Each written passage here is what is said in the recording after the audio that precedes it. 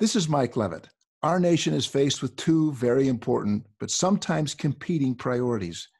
We have a duty to provide the best possible health care for every patient, but we must also remain competitive in a global marketplace. That's what value-based care is all about. Our challenge is to create a uniquely American system of health care. Truly, we're in a race to make value work.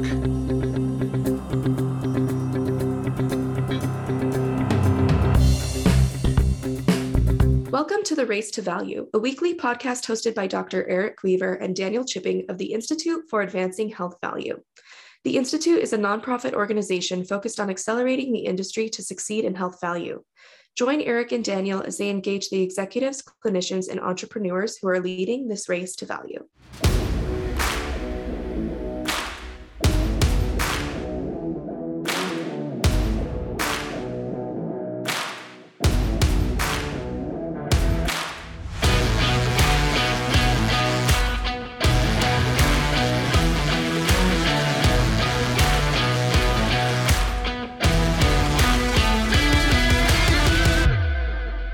Race to Value listeners, this week we have such an important episode for you. This is a special episode in that we have the one and only visionary, Dr. Zubin Damania.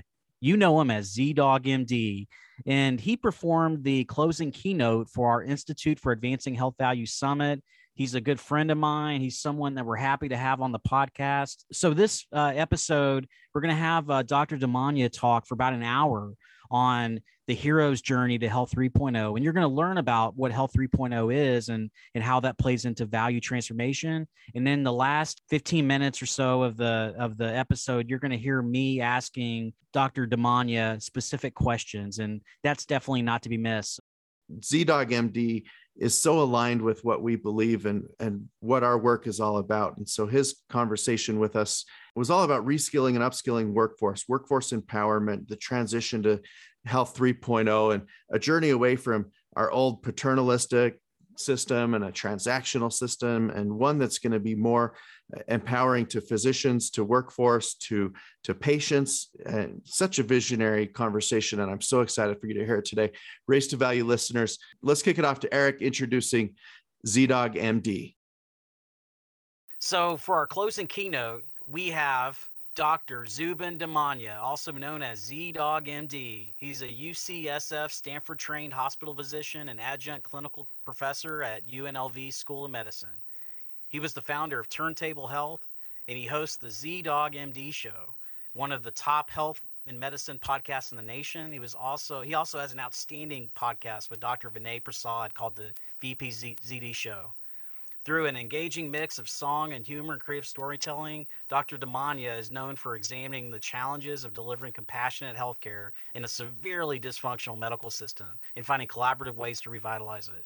You know, I first met Zubin last year at a 6-day semi-silent meditation retreat in California, and this is one of the most awakened guys I've ever known. Meditation and awakening, it's probably some kind of spiritual new age hippy-dippy nonsense stuff, but I personally found an awakening, and I know Zubin as one that beyond the ZDogg persona and the ego, he's someone that truly is living in the present moment and is intimately in tune with what's going on in the world around us. And Zubin, I'm really looking forward to our discussion today on emotional resiliency in the healthcare workforce and burnout and moral injury and all of these things. It's just so great to have you on. Wow, Eric, you're going to make me cry before we've even started the thing. Like when I think back to the meditation retreat that you and I did together, it was such a transformative thing for so many people there that were in healthcare. Actually, there were 30 of us, and most of us were in healthcare. And it just brings me to the point of what I'm going to try to do in the closing thing here. And thank you for setting all this up. Thank you to the Institute and Governor Levitt and Dr. McClelland. We're all trying to forge a new way of being in the world when it comes to healthcare. It's not just a system, it's not technology, it's not just people, it's all those things in an intricate web. It's like an organism that evolves, and healthcare needs to evolve because the people that it's serving, us, we're not the same as we were back in the day. It's gotten so complicated and so difficult that We're burning out our healthcare professionals. We're creating all this fragility.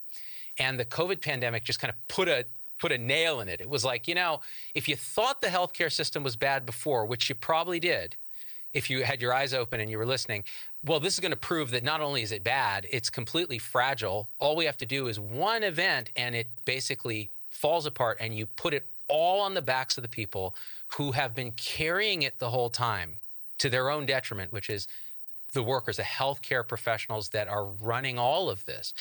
They are exhausted, depersonalized, cynical, or worse, right? And this is May, it's Mental Health Month. We have completely thrown the mental health of our frontline healthcare professionals, especially nurses in particular, under the bus. So what I want to talk about, though, is, look, that's all gloomy and it sounds terrible. But the truth is, this is the push. This is the sort of opportunity for everything to pivot to something that is so much better that you can't even comprehend it because it hasn't fully come into existence yet. And it's our role now to be open to see how we're going to manifest it. And this is what I want to talk about. Whenever the pandemic hit, everybody was talking about, heroes work here, right? If you worked in healthcare, there were signs out there, we're heroes. In a way that was beautiful. It was the honoring of the frontline healthcare professionals that were stepping up at great personal risk to take care of people in their time of need, right? When they're the most vulnerable. But in many ways, it was subverted in a way to say, you know what, these are our frontline workers, they're heroes. We can ask them to do anything. We can squeeze in them as much as we want. We can have the public abuse them. We can have payment models and systems and electronic health records and technology that grind them into pulp, and they'll just keep taking the licking and keep on ticking, right? So heroes work here. It has two sides to it. So what I want to talk about is the hero's journey. How does a hero living in one system wake up, struggle through the drama, and come back home a totally different person in a different system? How do we take that hero's journey? So let's go through it for healthcare and see how we can get from Health 1.0, which was the beginning of the journey in the 20th century, our old system, through Health 2.0, which is what we're struggling through now, up to Health 3.0, which is, I think, the future of medicine, where everybody's being their authentic self in service of each other and our patients together, with a system that supports that, payment models that support that, worker resiliency. It's actually beyond resilience. It's anti-fragility, which we'll talk about. So where does the hero's journey start? For me, that journey always it starts where you begin, right? And for me, I began in the Central Valley of California in a family with two immigrant Indian physicians, a psychiatrist, my mother, which explains all of this, and an internist, my father, who was in private practice in Clovis, California, rural town, funny last name, thick accent. The only patients who would see him were the people with the interesting last names and the thick accents, our rural farm worker population, Spanish-speaking population. And even though he didn't speak a word of Spanish, these patients and he had a connection. It was a relationship. It was a deep analog connection because they were immigrants. And he loved them and they loved him. And it was about that Health 1.0. And I saw this because he would make me come to the clinic because I told him I wanted to be a rock star, like, Weird Al or something. And he's like, what is a Weird Al? I don't even, being a professional clown won't put naan on the table, buddy. Okay. You need to come to my clinic to see what I do. So one day you will now know what you're going to do. So that's the Indian immigrant ethos, right? The kid's going to be a doctor, lawyer, or dead to me. So I saw this. And what I saw was Health 1.0 at its finest. It was about a relationship. It was about touch and intuition. It was about really understanding the emotional and the social status of your patient because you had the time. There wasn't a lot of intrusion. There wasn't a lot of bureaucracy. And there was a lot of autonomy. And I saw that, and I saw this beautiful, sacred relationship between doctor and patient. Now, what I also started to see, though, that was interesting was, whenever you have a system, and this is why the hero's journey starts, because something's not right. You know, when Luke Skywalker was on Tatooine, he could have continued like moisture farming and hanging out with his friends and maybe go to the academy.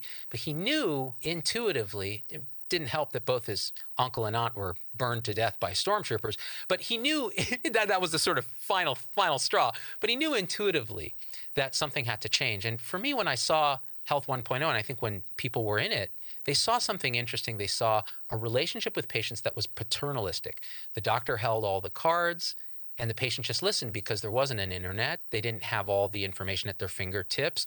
And doctors who were predominantly male and white, they kind of ran everything. There was other downside. Since it was pure fee for service, you got incentivized to do things to people, not necessarily for people. So doctors in good faith said, well, you know what, if we can do things like a catheterization or a bunch of tests or whatever, let's go ahead and do that. And the patients would start to demand it because they became acculturized to it, and insurance as a third party was paying for it. So nobody actually had to felt like they knew they were bearing the cost of it. And you had escalating cost. You had unnecessary procedures. You had a lot of waste. To some degree, you would have fraud. There wasn't a lot of evidence-based medicine or systems thinking, so there was a ton of care variation that was unexplained. Like, why is that doctor doing things one way and the other doctor doing things a totally different way? And we don't have data to say which is better, and we have so much autonomy that they can do whatever they want and just bill, and they get paid. So there was that kind of downside. And then there was the hierarchy. So in the days of 1.0, it was a dominator hierarchy. The doctors were in charge. Nurses were down here. Patients were like not even on the map in terms of empowerment. And it was a system that sort of thrived in that hierarchy. You know, and if you watch the old medical shows, you kind of feel that kind of hierarchy, right? Now, doctors pine for those days because they're like, man, I remember I'd walk in the room and a nurse would get out of their chair and they'd give you a chart and they'd give you coffee and they'd see if you needed anything. And you know, look, that sounds great until you realize that's not the highest game we can be playing. Like, nurses are incredibly highly trained, empathic, wonderful caregivers. Why would you relegate them to any role in a hierarchy that isn't a growth hierarchy, right? So all this shadow of 1.0 starts to emerge. And believe me, government and industry and self-funded employers, they saw it too. And they said, nah, there's probably a new system that needs to emerge here. And this is what always happens, I think, in human history is you have a system. It works pretty decently for the people at the time of that level of development. And then you start to run into the downsides of it and the shadow side of it as it becomes the dominant system. And then a new system starts to poke its head out. And then things start to shift. There's a catalytic event or 20, and the new paradigm emerges. And often it's a wave. So there's a bit of the old and a bit of the new. So 1.0 starts to give way to the wave of 2.0. Now, what's 2.0? 2.0, if medicine 1.0 was all about relationship and intuition, 2.0 took medicine as a model of a machine, a computer, a business, an assembly line. It's a different paradigm. So here's the hero in 1.0, and they're like, this isn't right. I bet we could do this better. Look at industry. Look what they're doing. They have carrots and sticks and incentives, and that drives efficiency and competition and that sort of thing, right? So maybe we can apply some of those business techniques to medicine. Let's take some of the technology in business, like computer IT technology. So we can't read doctors' handwritings. Why don't we generate an electronic health record that then can help us to systematize things? We can actually get data from systems, measure things, and then determine outcomes we want based on this new thing, the randomized controlled trial and evidence-based medicine. So we can actually look at groups of people and go, well, what actually works and what doesn't? So we can start to narrow that care variability down. And this started to pop up. And then people were like, well, you know, maybe we should think about, you know, instead of so much autonomy for doctors, maybe they ought to be more part of a system or an employed physician group or something like that. Let's get some healthcare administrators to manage the business aspects of this and maybe manage the care aspects, because if we just let doctors do what they want, they'll just keep billing for stuff because that's how they're incentivized.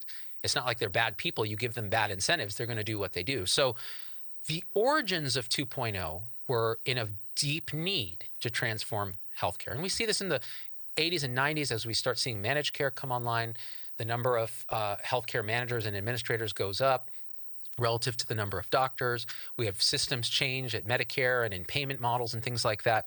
HMOs start to rise up.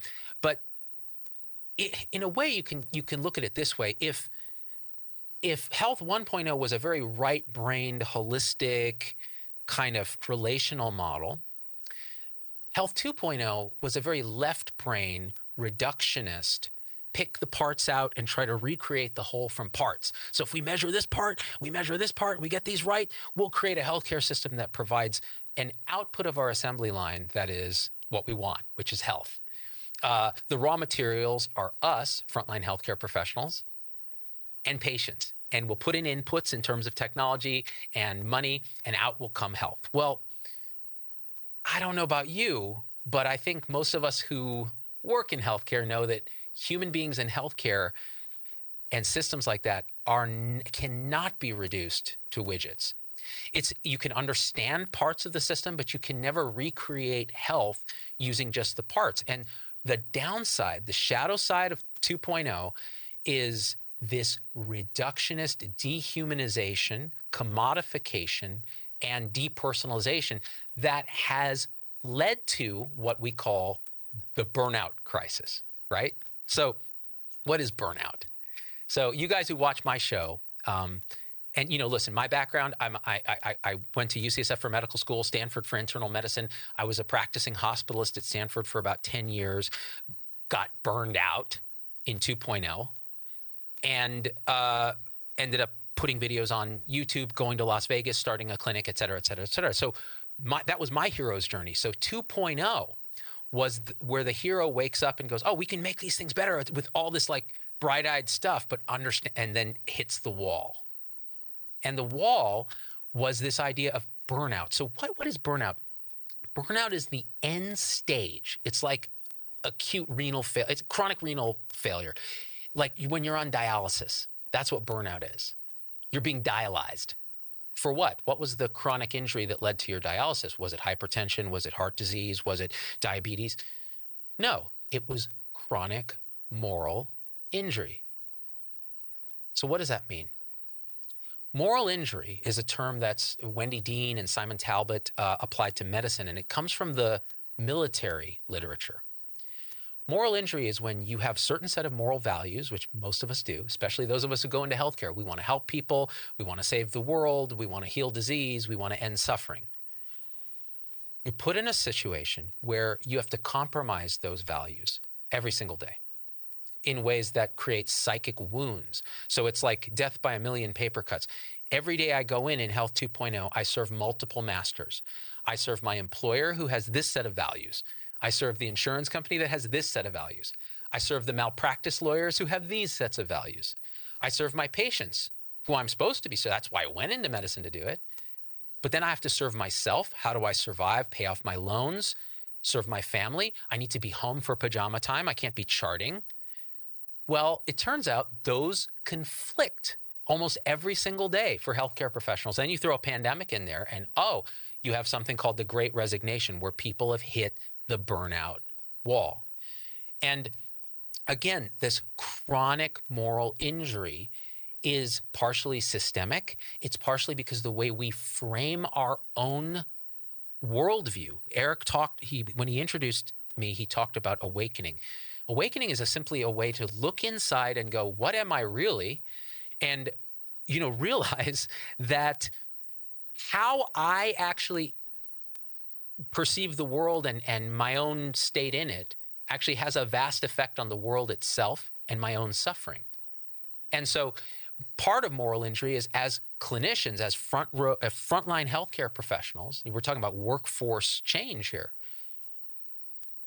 We seem to think that we're to blame when things don't work, when we feel poor accomplishment, when we can't do everything for our patients and our family and our employer and everybody else that we have to serve. We take it on us. We go, we'll just work harder. We'll just sleep less. It's really just, it's just some failure on my part. I'm not strong enough, whatever it is. And that in itself leads to a negative feedback loop that causes amazing amounts of suffering. And so some of it is we have to look inward. And some of it is the system is so wrong that it's generating moral injury. So the downside of 2.0 is an electronic health record that is really a cash register with a little patient stuff tacked on.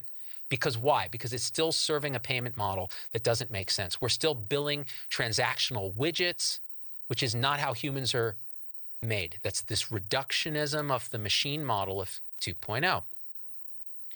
And as a result, you have these technologies that are there with good purpose. Well, we need to fill this role, but the role itself is wrong. So a health record that's really designed for billing and compliance is not a health record that takes care of patients. It's a health record that turns us, the frontline healthcare workers, again, we're talking about workplace transformation.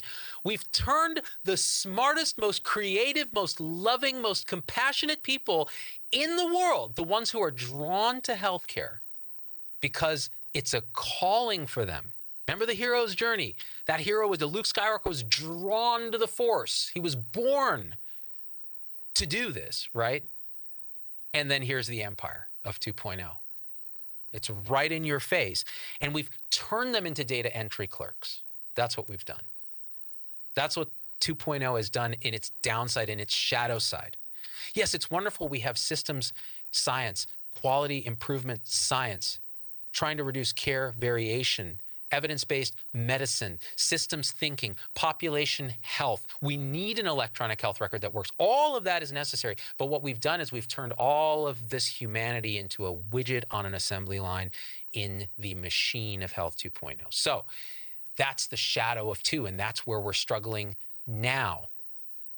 And when Dr. McClellan talks about all the different models we can do to bring accountability back and have actual value-based care, that's great, but that means we have to change entirely how we even deliver care, how we think about it, how we relate to each other. So in the apex of 2.0, when I was the most morally injured and burned out, and health record was live, and I was at home doing pajama time typing, and there were volume requirements and all this cookbook medicine where we had algorithms. If we don't do the pneumonia guidelines exactly right, we'll get dinged, even though that's not correct for the unique patient. Which, by the way, I don't get to look at the patient anymore because I'm too busy being a data entry clerk typing into a computer, which has turned our nurses into secretaries. Not that there's anything wrong with secretarial work, but that's not what they signed up for.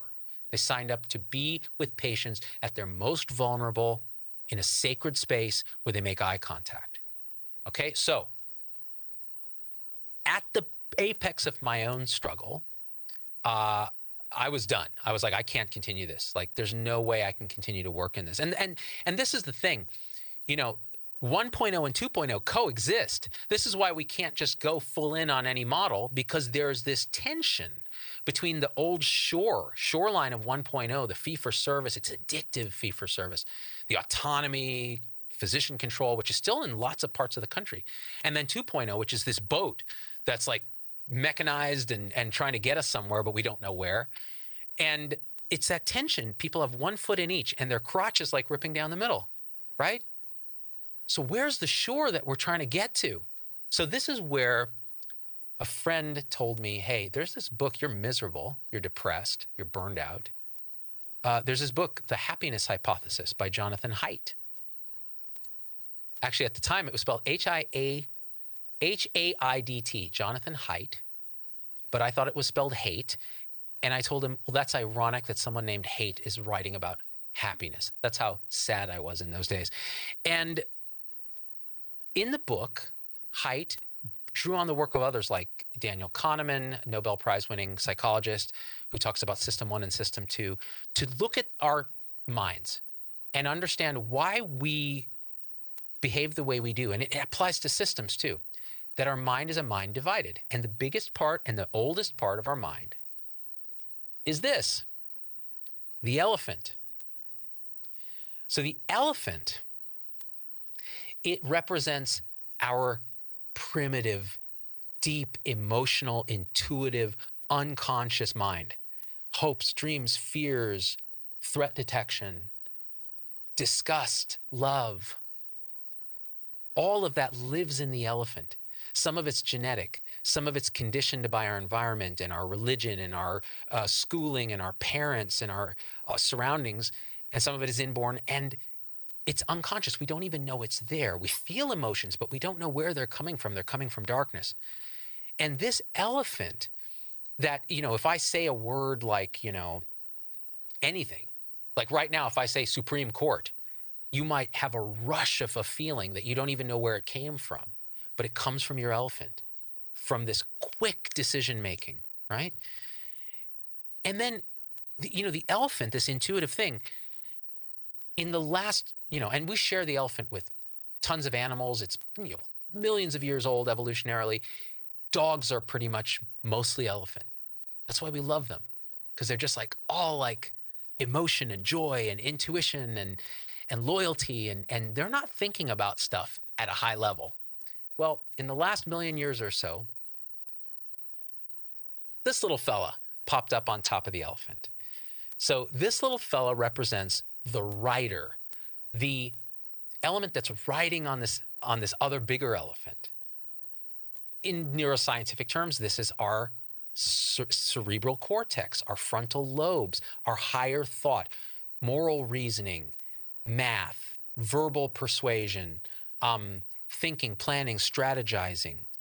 The slow aspects of our thought, what Daniel Kahneman called the slow system, that's conscious. So it takes more energy. It's deliberate. It's thoughtful, but it's slow. And that arose in the last million or so years. And we now have assumed, at least in healthcare, that this little guy is in charge, right? It evolved to to control the emotional and intuitive elephant. It's our logic and reasoning. It's what makes us human, right? Haidt and others have argued wrong. The rider is not the master in this situation. The rider is the elephant's press secretary. There's a good argument that the rider, all this conscious control, evolved to simply, in a tribal society that humans have, to convince other people that our elephant is right. So in other words, we've already made a decision before we even know it. And then our lawyer, the rider, has spun a reason why we're doing it. And so here's a good example. If you say, vaccinate your kid for COVID to somebody. Now let's imagine that parent had an elephant that when they were young was held down and got 4 vaccines at once, was pre-operational, so it's all emotional, doesn't have a lot of thinking or abstracting, and just remembers terror and needles and vaccines. Now that elephant hears vaccines for my children, and what happens? It immediately sends a signal, fear, make this stop. And so what happens? It tells the rider, do something. And the rider, who thinks it's in charge, goes, oh, let me Google this and make sure that everything's okay. And the way they Google it is they frame the search. Vaccines bad for children? Of course, Dr. Google gives the second opinion from Jenny McCarthy and Christiane Northrup and Robert Malone and all these people who've been spreading this kind of information. And it confirms what their elephant already felt. Now the rider tells the doctor, no, I'm not comfortable giving my child this vaccine because I did my research. That's the relationship between elephant and rider. If we don't pay attention to what's going on, right? So if we're looking at changing behavior, you can scream at the rider all you want. Well, here's the data, and here's the this, and here's the that, and here's the other thing, like Health 2.0. Or you can understand that nothing's going to happen until you understand compassionately what's going on in that elephant. You align with the moral matrix of that elephant. What do they care about? And you motivate that. And then you gently direct that rider. And you go, okay, here are some simple things you can do because our goals are aligned. I know we disagree on how to get there, but you know what? You care about liberty versus oppression. You care about fairness versus cheating. You care about care versus harm. These moral taste buds that Jonathan Haidt describes that exist in the elephant. So how can we connect with each other? So now what does this have to do with Health 1.0, 2.0, and where we're going? Well, everything. When I saw this, I said, you know what? Everything I've been doing to change my patient's behavior, because what I was seeing in the hospital was the failure of outpatient prevention. So now there's all this tertiary care. It's costing a ton of money. In the technology, I'm seeing that it's all rider. It's all like, well, we could just do this. And no. You've lost the relationship, the heart of medicine here, the analog soul of it. You're ignoring the elephant. So what was Health 1.0? All elephant. It was all about that intuition, right? Not much rider there. What's Health 2.0? All rider. All left brain, right? All, reductionism and widgets and transactions. Well, so the two don't get along. They're not speaking to each other. Between the left and the right hemisphere, there are these fibers called the corpus callosum. And if you cut them, it's like two different people in one mind. Well, that's what our healthcare system has been like.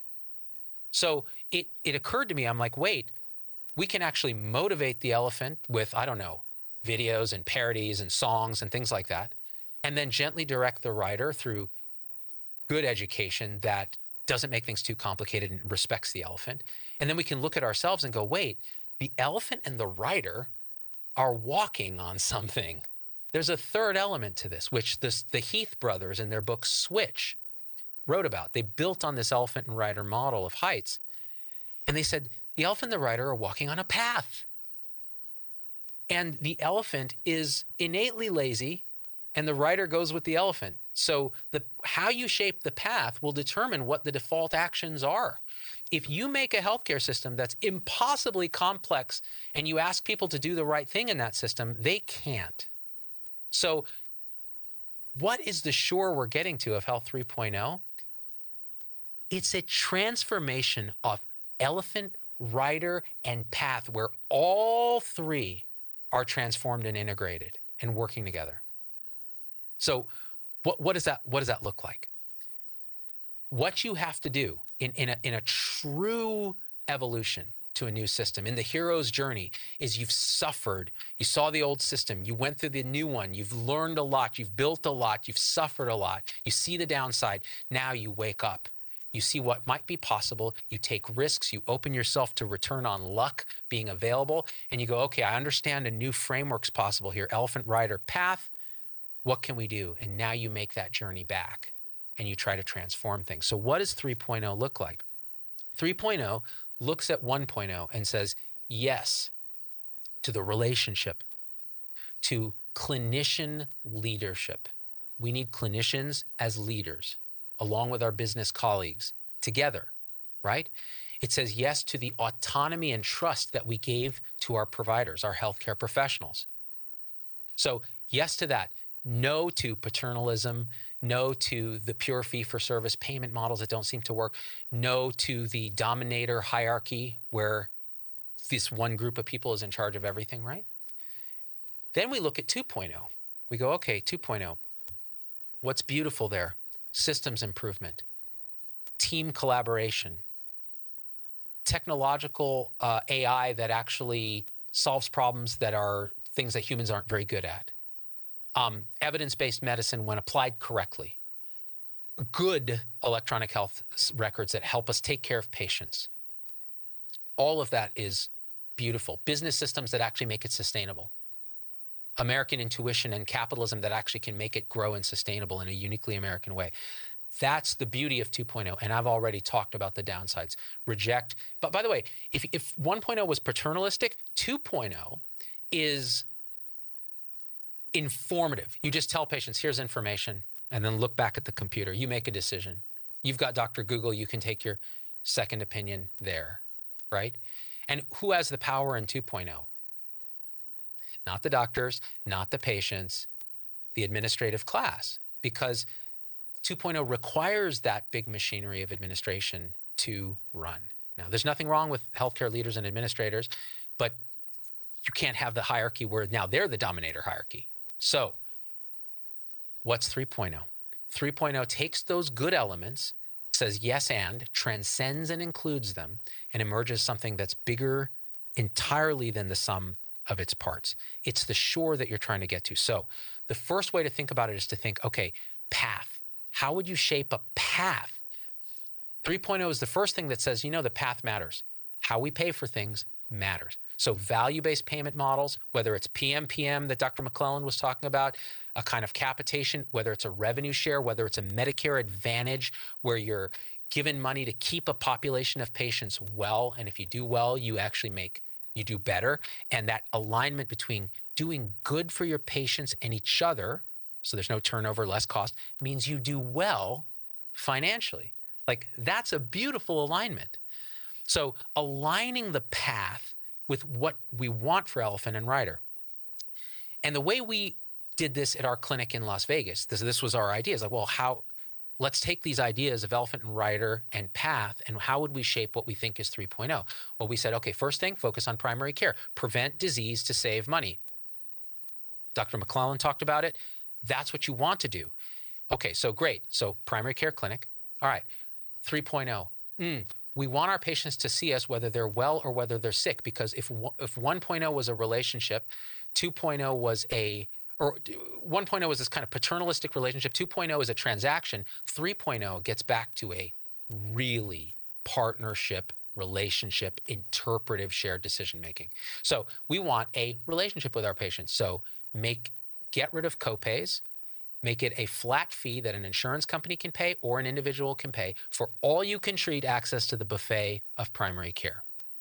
Knock down the barriers that the elephant would trip on to seeing you when they're well, because the goal is keep them well. All right. Team-based care. So you're talking about workforce development. Human beings, in 1.0, it was all on the doctor. In 2.0, it's all on whatever you're doing, and there isn't that feeling that you're supported by your employer or whatever. It's a very depersonalized experience. In 3.0, there's a team where every single person operates in a growth hierarchy. So they're all part of a growth hierarchy. They may be really good at this, but not so good at that, which means in the huddle in our primary care clinic every morning, the whole team would get together, doctors, nurses, pharmacists, licensed clinical social worker to do behavioral health, and they would all talk about who's coming in and who's not coming in. It would be distributed leadership. One different person on the team would lead the huddle every single day, and we would have health coaches who are drawn from the community, who may not have a medical background, who would lead the huddle. So this kind of team-based, everybody practicing at the top of their gifts in service of each other and the patient is a deep part of 3.0. And that means that leadership now goes from up here in the administrative class to a distributive kind of like an organism, like each organ is kind of in charge of what it does, but there's a holistic connection between all of them. And so you have this team-based, knock away the copays, shape the path. Even our clinic design had a teaching kitchen in it. It had a yoga meditation studio in it. Now, where does that piece of it come in 3.0? And again, you're talking about do people want to work in a model like this? Well, our staff at Turntable were incredibly busy and incredibly happy. They were reconnected to their authentic selves and their purpose. Now, let's talk about the meditation component of this. So when patients would come in, they would have anxiety, depression, substance abuse, et cetera. Our licensed clinical social worker, Nina Perales, she was also a yoga and meditation mindfulness teacher. Now, we get sold a lot of mindfulness in 2.0. Like, it's kind of almost like a McMindfulness. Like, the administrators will say, well, you could just take this class on mindful breathing or whatever. And look, that's all great. But that is not what we're talking about here. What is real meditation mindfulness? It is quieting and sitting in quiet and watching the elephant and the rider, watching them as the awareness that you are, instead of getting lost. I told you the elephant is just unconscious and conditioned, right? So how do you know what it's doing? Look at it. Pay attention. That's what mindfulness is. Watching emotions and thoughts arise like clouds across the sky and realizing you're the sky. Now imagine giving a patient those tools. Imagine giving the rest of the team, because they would take the meditation and yoga classes too, those tools. Now, instead of feeling that anger, immediately spinning thoughts and telling a story about it, well, it's that darn administrator doing this to me again, and then sending the angry email or internalizing that rage or, burning out, you can stop and go, ooh, anger. Oh, there's a thought about that. Yeah. Is there truth to that? Let me grow the rider to be able to watch what the elephant's doing and then behave response ably instead of just knee jerk, right? So again, that's part of shaping not only the path, it's part of watching and recognizing and honoring our elephant and growing our rider, all three. And that was part of our clinic design, which again is path. If you're talking about getting into behavior change, you have to have people who understand the elephant. And that's why we had health coaches. The idea that somebody who's drawn from your community as a patient, who speaks your language, who isn't speaking medicalese, but who is part of the medical team, who can do the heavy lifting of developing a deep relationship with you, understanding what you're doing at home, where you're going shopping. Do you live in a food desert where there's no access to food? What are the dangers about going outside in your neighborhood and exercising? Those social determinants of health, where your zip code is more important than your DNA code. That kind of thing, that hacking into our patient's elephants so we understand it and we can motivate it and we can connect with it. Well, that's what our health coaches did. And again, part of the team. So that's a 3.0 model. And how did we pay for it? Again, with this PMPM with a possible revenue share. Now, here's the thing. We had our staff, and by the way, our licensed clinical social worker would teach us in the huddle about mental health and mental illness and mindfulness and all of that. So everybody's growing through the growth hierarchy. We're talking about workforce development. Many of our health coaches went on to become nurses or go to PA school or to medical school. It's like this beautiful growth opportunity that's taking care of patients, where you're getting a money to do the right thing for patients. And now here's the key thing. So much of our unhappiness in our current models is that our leaders don't trust us. And honestly, it's hard to know whether to trust us because we're so broken by having to serve all these different masters that it's hard to get anything right. So, they don't trust us. They make sure that they measure, how much time are you spending doing this and what are you doing with that and this? Instead of just saying, here are the tools, resources, and autonomy to do your job. We trust you. And it'll show up in the bottom line if it's working. Well, so that's what we did in our model. There's a term in the business community that's a little wonky. It's called capability. So capability simply means to feel capable in your job, and you can measure this in surveys of, say, physicians. To feel capable, you have to feel like you have the tools, the technology, right? The resources, meaning the team, the human resources. And here's the key thing, the autonomy, meaning my leaders trust me, my team trusts me to do the right thing. The autonomy to make decisions. And if you have those three things in the right balance, you will feel capable. And Athena Health did a study where they looked at organizations, and organizations that had high capability scores for physicians had less turnover and better profits. Again, doing well by doing right. So how do you generate a workforce that feels capable? Well, you give them the tools, resources, and autonomy. And how do you do that? You transform the path with all the things that have been talked about during this course.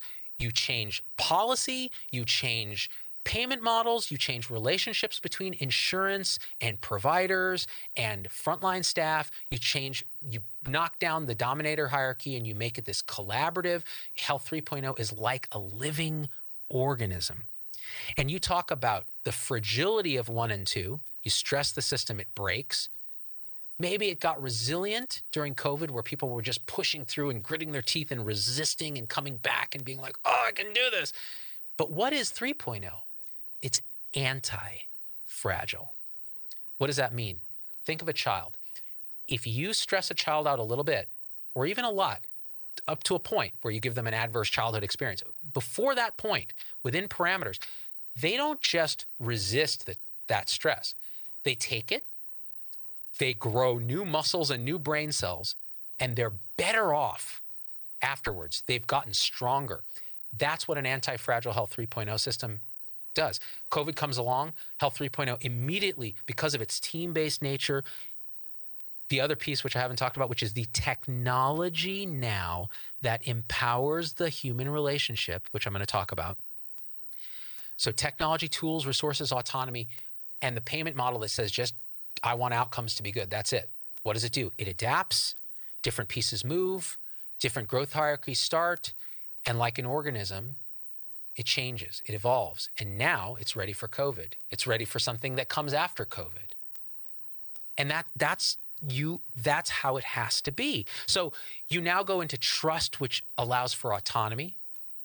You give tools, which means technology. So technology means right now we have technology that serves itself, or that serves some bean counter's idea of what healthcare should be, the reductionist 2.0 model. What if technology actually did what it does best, which is the mechanical intelligence that humans aren't that good at? And then it got the heck out of the way and enabled the human relationship, which is only what humans can do. I mean, this deep intuition that comes from our heart, that comes from love, that comes from compassion, that comes from consciousness, the awareness and the comprehension that there's a human being in front of you who has a story, who has a lived experience, who's here present. You can feel it energetically in the room. That's why staring at a computer while you're talking to the patient is just wrong. It severs that sacred connection. So you have now this human connection that causes healing. What is a placebo effect? To some degree, it's the therapeutic alliance between the caregiver and the other human. The expectation that someone cares, someone's witnessed my suffering, the communalization of my pain, and now I can get better. So what does technology do? If you have an artificial intelligence, if you have technology, it does all the work on the back end that clinicians have no business doing.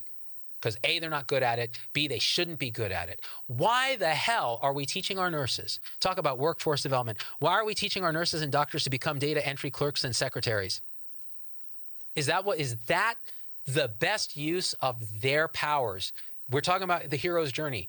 They're born with these superpowers. Why are we making Clark Kent become a reporter at the Daily Bugle? All right? That's not his calling. His calling is he's Superman. Well, it's the same with our healthcare professionals. So the technology does what tech does and gets out of the way. So you talk about AI. Is AI going to replace humans? Yeah, it's going to replace all the mechanical intelligence humans do. Will it replace humans? Heck no, never in an infinite amount of time. Why? Because they will never have an internal awareness. And I have reasons to believe that. They will never have an internal awareness like we do. And it's that internal awareness that forms the deep connection that only humans will be able to form. That heals. That's what healthcare in 3.0, the heart of it really is. So Boris Kasparov, when he was beaten by Big Blue, the IBM AI, it took some years for him to recover. And he came to this conclusion because he was playing with AI. And he said, you know what? That AI can beat any human alive. But you know what? You give me that AI as a tool and you give me the autonomy to do what I want with it. And I will beat any machine. And any human machine, because I'm Boris frickin' Kasparov, alive.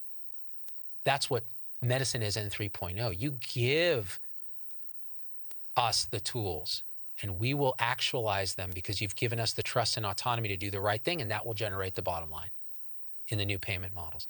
Elephant, rider, path, integrated. Mind, body, spirit. You can think of it that way too.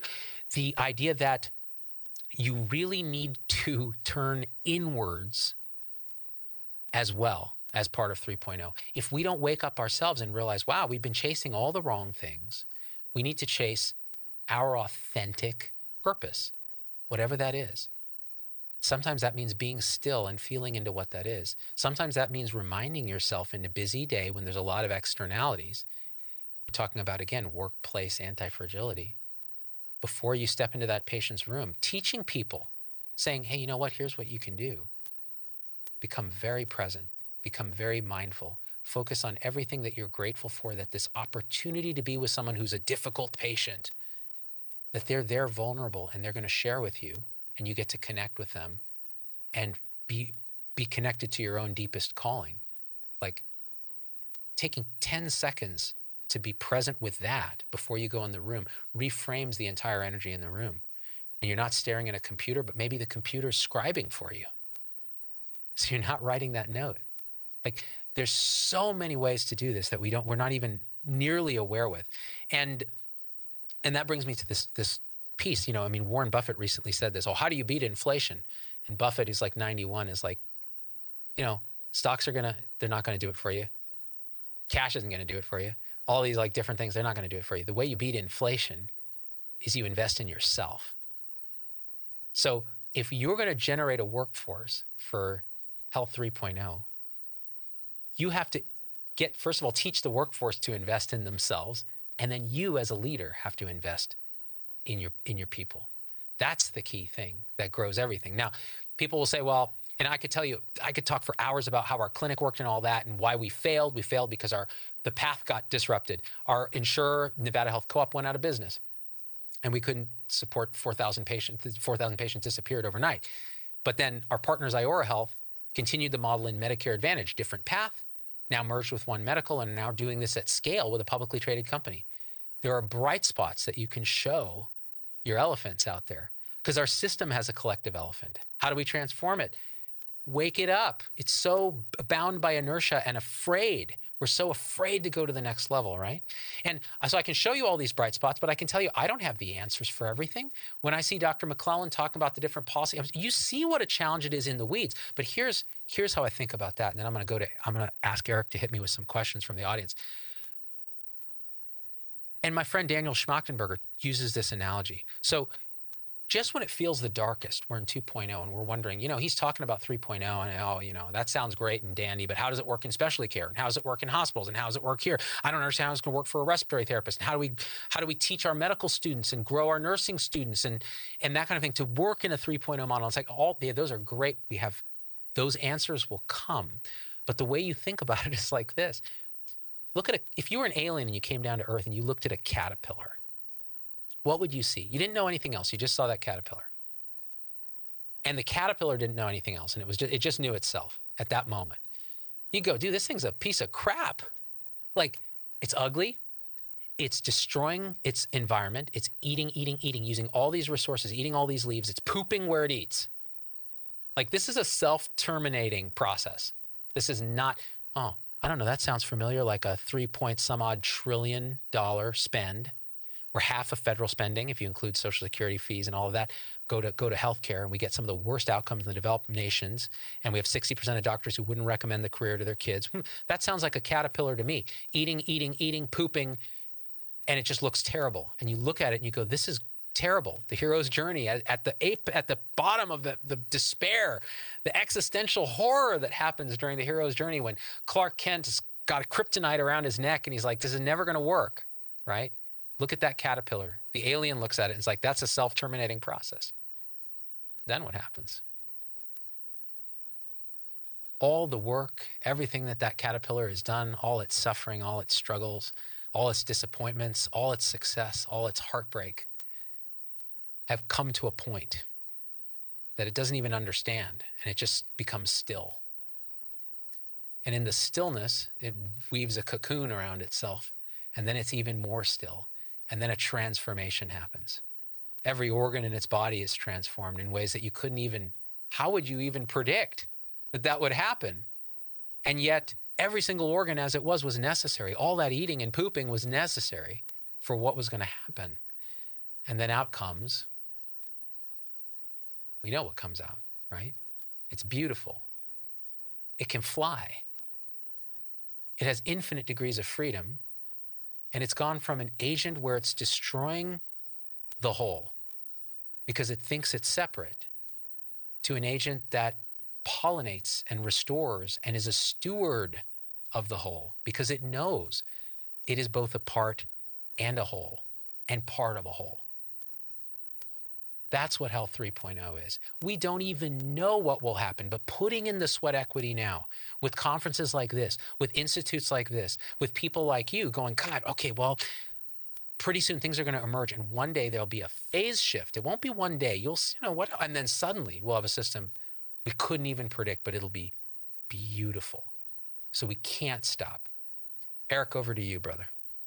Zubin, brother, I appreciate all of what you have to say. We're trying to catalyze this movement to Health 3.0. My first question for you, Zubin, I wanted to talk about this hero's journey. Yesterday, of all things, it's quite apropos, but it was Star Wars Day, may the 4th be with you. This whole hero's journey monomyth, it was described by Joseph Campbell. And for, our attendees out there, this is someone that did a lot of work in comparative mythology and comparative religion, and he studied all the religions, all of the greatest literary achievements, mythologies, folklores, fairy tales, and he found that all of these consisted of a hero who goes on an adventure. It's someone that is victorious in a decisive crisis and then comes home changed and transformed. And obviously, I brought up Star Wars because that applies to Luke Skywalker, but it also applies to Jesus and Buddha and Krishna and Apollonius of Tyana and Odysseus and Superman, as you mentioned earlier, and Harry Potter and others. And Zubin, I'm just thinking about this archetypical hero's journey, and it's all about that self-discovery, like understanding that there's an elephant in a rider. And you become captivated by a concept. You're self-aware. You believe in your soul that you're doing something that's tied to your life's purpose, which is, connected to what you said about investing in yourself and, Warren Buffett's advice about beating inflation. So that's what we have in front of us. Our listeners, our attendees out there, they're leading these value transformations in their respective organizations, and they're going through immense suffering right now, and it's difficult for them to sometimes have the authenticity to be self-confident and to believe in their vision, to follow their own bliss and to pursue their hero's journey. So I just wanted to ask you, Zubin, just kind of as we kick off some of the Q&A here, what would you tell our attendees out there that are, on a path and, they believe in tapping into that sense of altruism of why they got into medicine or nursing or the health professions in the first place, but they just feel disenchanted and they feel like they don't have agency? What would you tell them in terms of, how to follow their bliss and find their own path to the hero's journey? Man, you put that so well. And Campbell uses the term, he kind of invented follow your bliss. And this idea that the hero's journey requires all the suffering. It requires you to go through that torment and misery. It really does. And that gives purpose to suffering. It gives meaning to suffering. So when you're looking inside and you're going, do I deserve a hero's journey? Because many people don't feel worthy of that.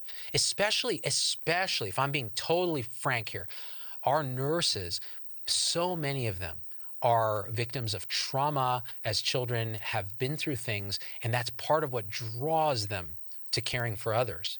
It's a kind of wounded healer archetype, and many don't feel worthy enough to turn inwards and say, you know what, I'm doing this thing for me, for my own growth, this hero's journey. I'm actually going to leave this organization and go out and do this, or I'm going to do little reforms in my own way, like turning around the EHR so the patient can see what I'm typing, so they're part of their care. These little pieces that are authentic to what I believe, and they don't feel they're worthy of doing that, or they feel that they'll be stomped on if they do that, or, that's so much of it is we have to understand it's our birthright to be us.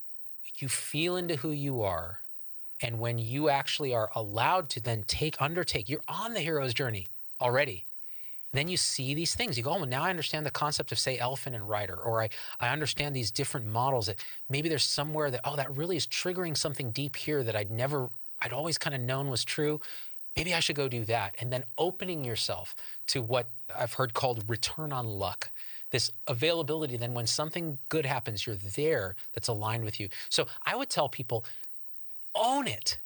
You're worth it, and it's not about you. So Eric, at one point I remember in the retreat, I'd had this very amazing experience of the self disappearing and realizing all this time I'm spending meditating and trying to work on myself is not about me at all.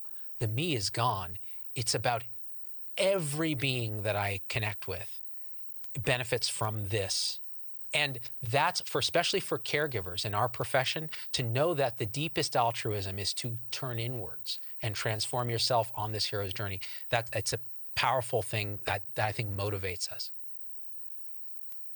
Oh, I love it, Zubin. And let's revisit this concept of the elephant and the rider. That's such a great metaphor that Jonathan Haidt had. And a lot of us we're on this elephant, we're holding the reins. We seem to be the leader, but as you explained, the elephant is often in charge. It's a 6-ton beast, and the rider and the elephant may disagree, but the rider is often going to lose. And a lot of the how to regain, I think this path and create this authenticity and pursue this hero's journey is that self-awareness, and to the, what you had described, and knowing your true self, capital S, and, through mindfulness and other things. But you also have to have new cognitive tools for creating empathy and having compassion, and you have to understand and there's so much, I think, in terms of our own moral constructs, and it goes down to our conditioning and biological aspects and genetics and the way we're constructed as humans. But Jonathan Haidt talked a lot about this construct of care versus harm and fairness versus cheating, liberty versus oppression, as you mentioned earlier, some other ones as well. But earlier today in our summit, we talked about Health 3.0 and this movement towards value-based care. And as we heard Mark McClellan, talk about the economics, the payment models, the health policy, redesigning the system. But we also talked about this whole moral aspect of value-based care. It's just as much of a moral imperative as it is an economic imperative. But we're so hardwired in our own conditioning. We seem to have intuition in our own moral matrix, but it may be flawed. And I know you do a lot, you speak a lot about having this alt middle type of awareness where you can internalize other viewpoints and reconstruct yourself and your own thinking so you evolve. And I think that's going to be what's needed in value-based care in Health 3.0 as well, as just being able to redefine the terms, overcome the conditioning. So Zubin, I just wanted to ask you, just in light of all of that, how do you think we go about trying to reconstruct our personas, our intuition, our sense of what we think is right, to truly pursue what is right, which is the patient, and in creating a delivery system of care that's going to be anti-fragile and create the optimal outcomes? Man, I love the way you talk, man. Like that really is, this is the way we need to be thinking, is our moral intuitions. This idea that we have these moral foundations within us, all of us do. We're all trying to be good. And I mean, unless you're a psychopath, and in which case you have a defect that doesn't allow empathy or compassion, but it may allow understanding other people so that you can manipulate them. Most people aren't like that. The vast majority of people are moral creatures. And so when we look at our healthcare system right now, it's almost impossible, unless you're so conditioned and so unconscious, meaning you're all elephant and rider and you're not watching any of that, you're not aware, it's impossible to not be morally outraged by what we do. We financially assault people, patients. We have no price transparency. We talk about free market, but it's actually an oligopoly, and it's price fixed by industry and government, and it's not transparent. These are immoral under most of our moral matrix. Now, when we talk about alt middle, what I'm saying is it's not a political stance. What it's saying is it's an integral viewpoint where it's like 3.0. You're saying, okay, everything is a little true but partial, and everything is a little perspectival, meaning if through this moral lens it looks like this, through this moral lens it might look like that. But I can honor all those perspectives as necessary, while trying to integrate and synthesize a viewpoint that is, first of all, flexible, that holds convictions strongly but loosely. And that's paradoxical. But what that means is you can feel strongly about something when you synthesize that, but you're willing to change and let it go. And that means it's a natural evolution of humans, honestly. I don't think you can force it on people, but I think even the way we talk about it sets a sort of, it shows the elephant, hey, this is a way of thinking. And guess what? Haidt calls this moral elevation. There's a feeling of elevation, of a kind of a joy when someone who disagrees with you on things and you felt, oh, this was a bad person, when you connect at the elephant moral level and you understand each other from this shared alt-middle higher viewpoint, there's a kind of elevation. You feel like, wow, even though we disagree, there's a love there and there's hope that we're going to actually figure this out, instead of being stuck in our kind of hive mind where we don't even connect anymore. So yes, I think this is going to be a crucial part of 3.0, because we have to understand each other in our own healthcare organization, and then across organizations, and then with our patients. To do that, you have to have, I think, ultimately an alt-middle kind of view that incorporates the other views and honors them. Well, Zubin, I wanted to pivot a little bit. We had a question from the audience about this recent case that happened with this nurse she was from the Vanderbilt medical system. She's an individual nurse found criminally liable for a medication error. And it's just unprecedented. And, the legal system, I mean, and it's raised a lot of alarm in the profession. Here at Western Governors University, we are the biggest nursing college. And we're seeing, that a lot of people are kind of questioning whether or not they want to go into, you mentioned it earlier with, 60% of physicians telling their son or daughter not to go into medicine. And we're seeing maybe some consideration of that within the nursing profession, especially if a nurse can be criminally charged for a medical error. And that's not to say that things didn't go wrong and she wasn't at fault. But what we saw in that case was a hospital that they didn't have the optimal systems in place. They threw her under the bus. They covered up the cause of death, as I understand. There's a lot that happened, and so it sets I think a signal, to the industry that, and you spoke about this earlier, where the administrators and the leaders in these health systems, they have to have the back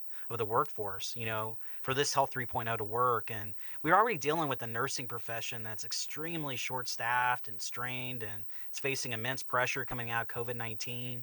So, Zubin, I just wanted to ask you, like, what do we make out of this, and how do we pursue our hero's journey towards Health 3.0 when it almost seems like the system is set up to fail against us? How do we go about doing the right thing?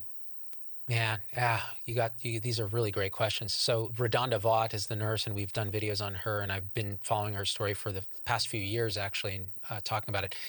This is a great example where it's always darkest before the dawn. So before 3.0 comes, 2.0 really has to show us how much it sucks, like at the worst possible way. And yes, she made a terrible mistake, and it was horrible for the patient. But everything happens, and this is a piece I forgot to mention. Thank you for reminding me. Whereas both the previous systems are partially reductionist, 1.0 and 2.0, 3.0 puts everything back into its bigger picture, its context. So what is the context of Nurse Vaught's situation? She made a mistake. She was training another supervisee. She was using a automatic dispensing system that didn't connect to their EHR. You could override it. There was vecuronium in the thing, which probably shouldn't have happened. All these systems things, all the Swiss cheese holes align, and you get this mistake. Now, the thing is, we have systems in place to deal with this sort of error. It's called just culture. You identify, was there willful neglect? Was there malfeasance? Was it criminal? If not, then you go through an algorithm. And honestly, according to her algorithm, first of all, she shouldn't have even been fired. There should have been a lot of counseling and other things going on. So we don't even follow our own algorithms in 2.0 if it doesn't feel right. And I think that's just, it's got to change. That situation probably never would have even gotten to that point in the 3.0 system. But in a 3.0 system, we would have said, okay, listen, first of all, you're another victim here because you've been responsible now directly and indirectly for the death of a patient. So let's counsel you. Let's figure out what goes on. Let's disclose all of it immediately, including to the family, because how can you have trust and authenticity and autonomy if you're not going to be honest with people? And so if I were a nurse, I would, and this was what was going to happen, there is no way I would enter that profession. Doctors are scared, nurses are scared, but you know what? It won't stand, because we are, 11 million healthcare workers in this country. They need us. We need each other. We won't stand for it. And judging by the outrage and what's going on in the community, I think this is a self-correcting system where it's actually going to speed up the emergence of 3.0. Well, Zubin, I'm getting a lot of questions about, looks like, burnout and moral injury, and let me frame this up. I think we could have maybe a different take on it, but we're seeing nurses come out of the pandemic, and they've described that experience as like psychological warfare, because their mental well-being has deteriorated to such a point that they feel like they no longer have support from their employer. There was a study that Kaiser Family Foundation months ago came out with, and they said 62% of healthcare workers reported having mental health issues, and the 50-60% are claiming to be burned out. And we know this impacts patient outcomes. I mean, there's so many studies out there that show that poor well-being and moderate to high levels of burnout are associated with poor patient safety outcomes, such as the medical errors that, there were the medical error that we saw in that particular case. And there's some that are even saying that, like calling this burnout is like a travesty. It's insulting and insufficient in describing the pain that I feel when the system prevents me as a doctor or a nurse or whoever, like it forces me to inflict harm on patients.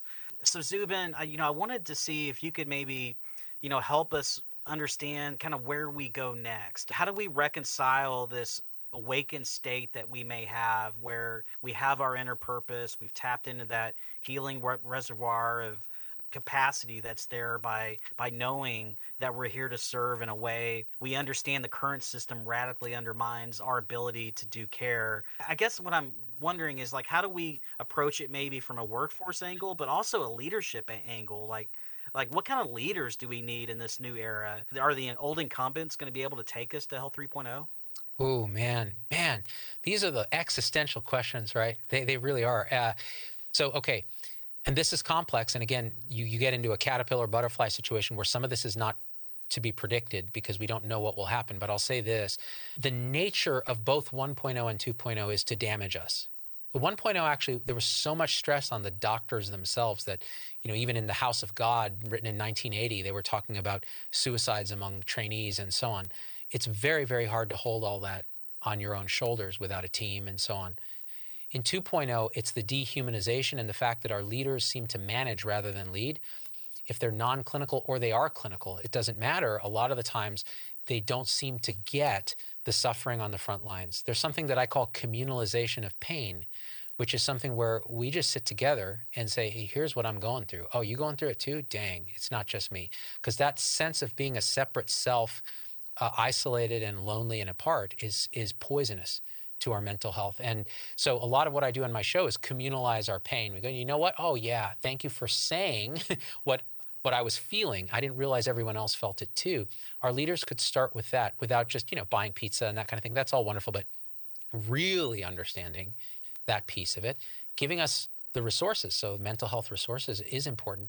But one piece I want to say is, and I don't want to undervalue this because I got the sense, Eric, at that retreat, which was 30 healthcare professionals. There were physical therapists and ER docs and orthopedic surgeons and nurses and all kinds of people there. I got the sense that many of them coming in, and as we did the small group activities, they were suffering something fierce from our current system. And I got the sense that by the end, they had a kind of a tool set to actually go back and actualize real change. One example might be this. There's a difference that I talk about between empathy, and this can be taught by leaders, right? It can be embodied by leaders. There's a difference between affective empathy. In other words, what leaders always talk about. Oh, we need more empathy. Okay, so what you're telling a nurse then, if they don't understand quite right, because this is our intuition, is you want to feel that patient's pain as your own, in a very narrow way. Oh my God, they're suffering. I feel it. Oh, it feels terrible. I want to do something. And you act in a short-term, maybe non-productive way, give a narcotic-dependent person a narcotic or something like that. That pain that you're feeling is now you're embodying that pain. And that's taking a toll on you. And then you have your own self-worth issues and you're like, I can't help this person and so on. And so that's a recipe for moral injury and burnout over time. But what about what we learn a little bit during that retreat, which is compassion, which is love and concern unconditionally in the face of suffering? And, I remember there was a point when I woke up in the middle of the night during that retreat feeling like all the suffering of the entire world was in my chest. And I took it on myself and it felt terrible. And then suddenly you realize, no, I'm here to bear witness and to do what I can, but this is not my suffering. And that allows for an infinite expression of love and patience and compassion that can be grown, that can be practiced. There are monks that do this meta compassion of love and compassion that is inexhaustible. It doesn't cause burnout. It's the antidote to burnout. So why aren't we teaching that? Imagine if leaders paid for a week of retreat of your secular denomination of your choice, doesn't matter, or non-secular, religious, whatever. Go for a week, be in silence, do this work, come back. it would transform our system in record time. So that's my thinking on that. Zubin, brother, hero's journey, health 3.0, anti-fragility, empowerment, love, compassion. Thank you, brother. I feel like we could just spend days talking about this, but I'd love to continue, maybe at a later time. And we appreciate your support of Western Governors University and the Institute for Advancing Health Value and this event that we're doing today. And, I've really enjoyed our time together, brother. Brother, it's such an honor, and I'm so grateful to be able to connect with the people that signed up here, and they're all agents of change. Each one of them is on a hero's journey, and we make this collective systemic hero's journey together as both wholes and parts of a bigger whole. Okay, I love you. Thanks, Zubin. Do you want to leave us with any parting thoughts where people could find out more about the work that you're doing, the show, the podcast? Definitely. You can always find us at ZDoggMD on YouTube and Facebook and Instagram. But if you want to have deeper conversations, and Eric is a part of this, we're on locals.com, just ZDoggMD.locals.com. And we have a group of people there that talk about how we might emerge a 3.0 system. So it's more of like a discussion forum about all the things alt-middle. All right. Well, that concludes our summit. We want to thank Zubin Damania and his wonderful session, and Proskauer, our sponsor for today, in this most recent closing keynote. We can do this. This is our time to lead a transformation towards Health 3.0 and value-based care. We can do this, and please let us know here at the Institute for Advancing Health Value how we can support you in this transformation. I'm Eric Weaver, Executive Director for the Institute, and we're going to be signing off. Thanks for the support, and we look forward to partnering with you and being a part of this hero's journey. We'll see you soon.